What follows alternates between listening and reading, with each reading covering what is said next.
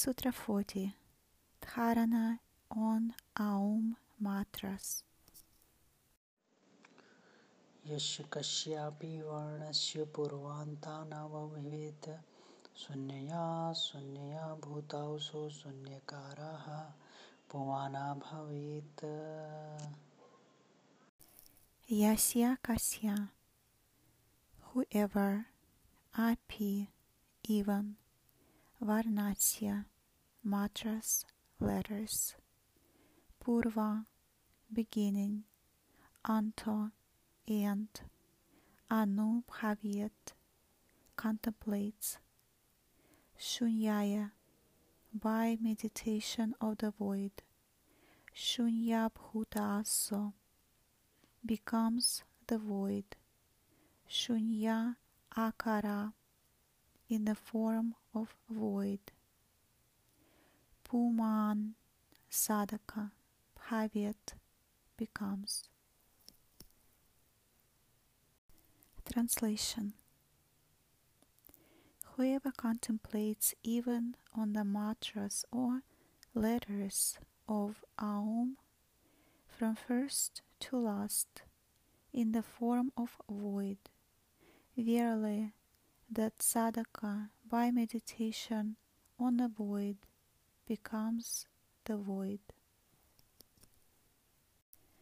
The Aum mantra is comprised of 3 mantras or letters, A, U, and M, which are related to the 3 states of consciousness, Jagrat, waking, Swapna, dreaming, and Sushupti, sleeping, or conscious, subconscious, and unconscious. Even in pronunciation of the 3 letters, these states are discernible. For example, while pronouncing the first syllable A, you will feel the sound projecting from the mouth outward, and this represents the Jagrat awareness. The second syllable U projects from the throat both outward and inward, and this represents Swapna awareness. While the third syllable M comes from deep down in the chest and is only projected within, representing the Sushupti awareness. So, by focusing on each mantra of Aum separately, the 3 dimensions of consciousness are awakened, which leads to the experience of the 4th dimension of Turiya, the transcendental state. In this way, the 3 mantras or letters of Aum combined together represent the entire conscious field, which is the theme of the Mandukya Upanishad.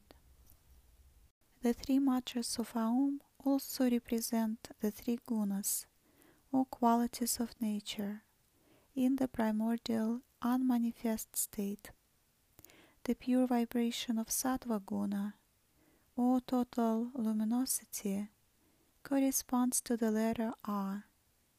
Rajaguna, the vibration of dynamic creativity, corresponds to the letter U, and Tamoguna, the vibration of complete stillness, corresponds to the letter M.